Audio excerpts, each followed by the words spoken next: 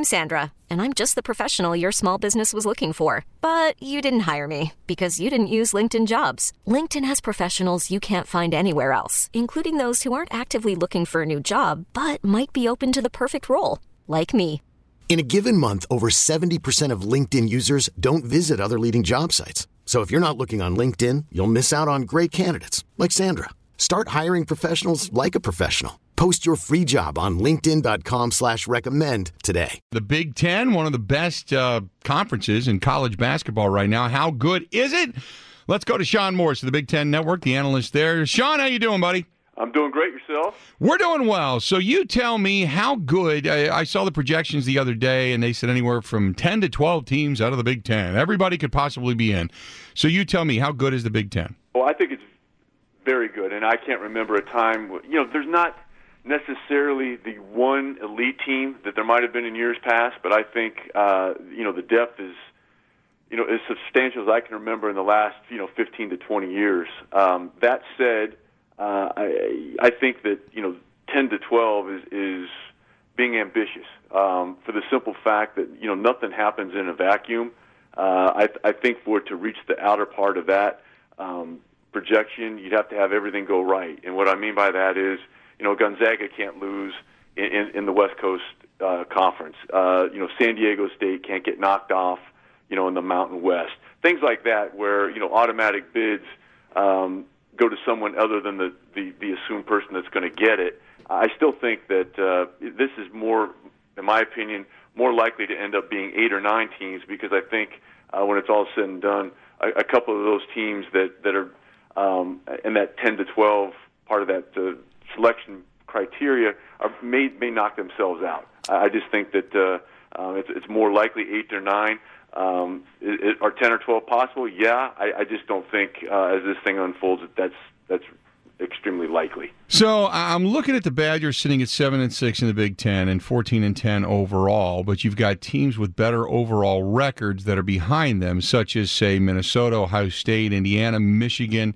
So out of Minnesota, Ohio State, Indiana, and Michigan, who is the most likely of that group to get into the tournament and possibly do some damage? Well, Indiana helped themselves mightily last night. Yes. That was a really important game for Indiana. They had dropped 3 or 4 in a row. They got kind of embarrassed at home against Purdue the last time out, and they needed that game because they were on the ropes. And I think that if they were in going into that ball game, they were barely in. So that certainly helped them. Their upcoming schedule gets, like everybody else, gets a little bit more difficult. Minnesota has some really good opportunities. They have Iowa and Indiana, I believe, coming up in their next back-to-back games. And their overall record, Bill, isn't that gaudy. But the one thing that they did is they tested themselves in the non-conference. They played Oklahoma on a neutral site. They played at Butler. They went on the road and played at Utah. Games that look better and better here. And Wisconsin, they don't have any atrocious losses, and I think that's going to be the one thing that's going to determine if there is going to be a cut. You can't have one of those, quad 3 or quad 4 losses in the Big Ten. Probably the worst you're going to get would be maybe a quad 3 with a Northwestern or Nebraska.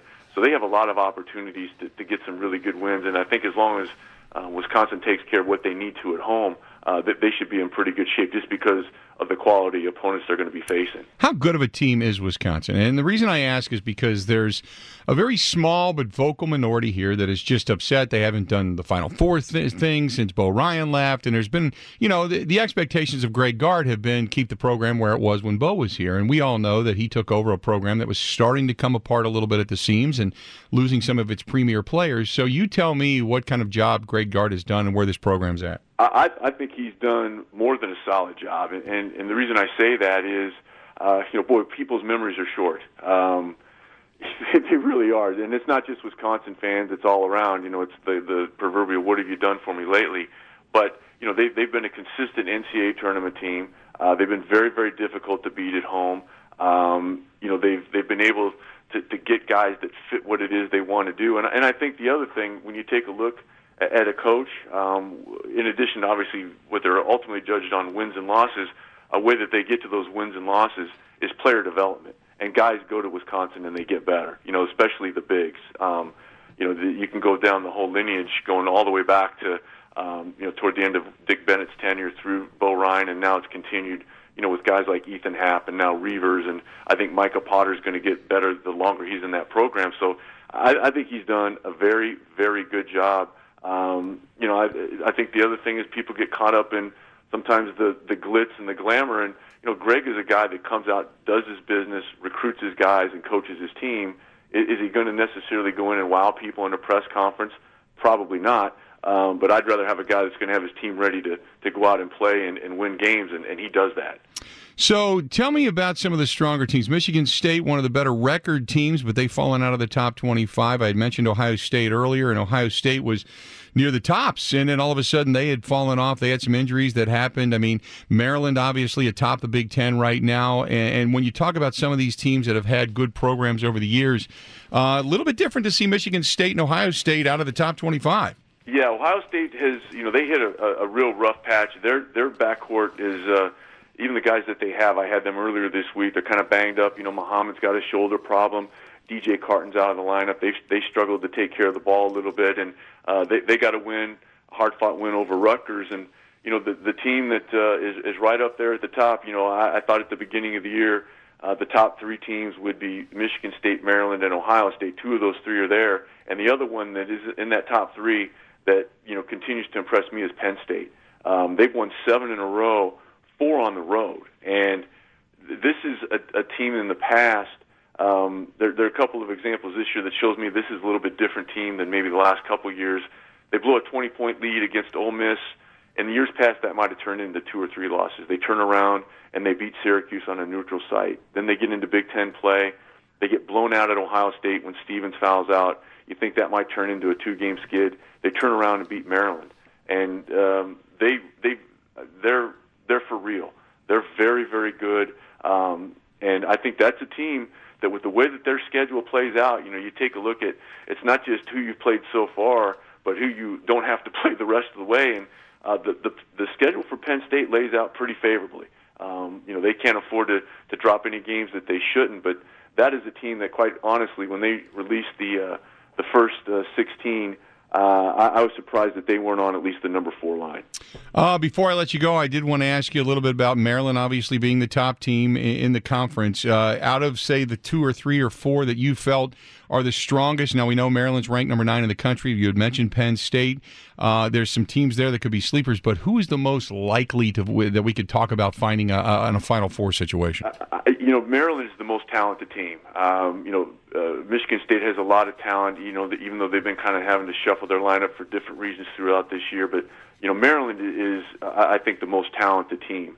The one concern with them is sometimes they get really loose with the basketball. They're toward the bottom of the conference in turnover margin. And, man, they get off to some really, really slow starts. Now, they've been able to dig out of it more often than not, but, you're not going to be able to play with that fire all the time and not eventually get burned.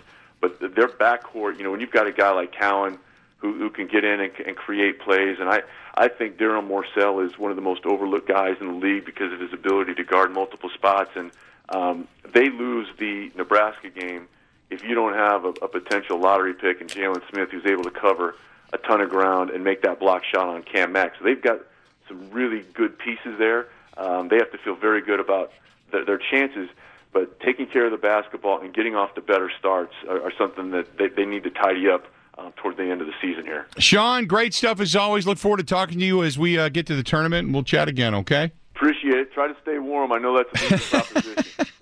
You know what? It warms up tomorrow. If we get a quick blip on the radar, so be it. We're used to it. But as long as it's not extended depths of cold, I'm okay with it. I'm with you. Thank you very much. All right, buddy. Talk to you later. There you go. Sean Morris of the Big Ten Network, the analyst there. He joins us on the Schneider Orange Hotline. Schneider hiring drivers right now. You work hard, they treat you fair. 80-plus years. They've been getting it done. Call them 844-PRIDE or go to SchneiderJobs.com. That's 844-PRIDE or go to SchneiderJobs.com. This episode is brought to you by Progressive Insurance. Whether you love true crime or comedy, celebrity interviews or news, you call the shots on what's in your podcast queue. And guess what? Now you can call them on your auto insurance too with the Name Your Price tool from Progressive. It works just the way it sounds. You tell Progressive how much you want to pay for car insurance, and they'll show you coverage options that fit your budget. Get your quote today at Progressive.com to join the over 28 million drivers who trust Progressive. Progressive Casualty Insurance Company and Affiliates. Price and coverage match limited by state law.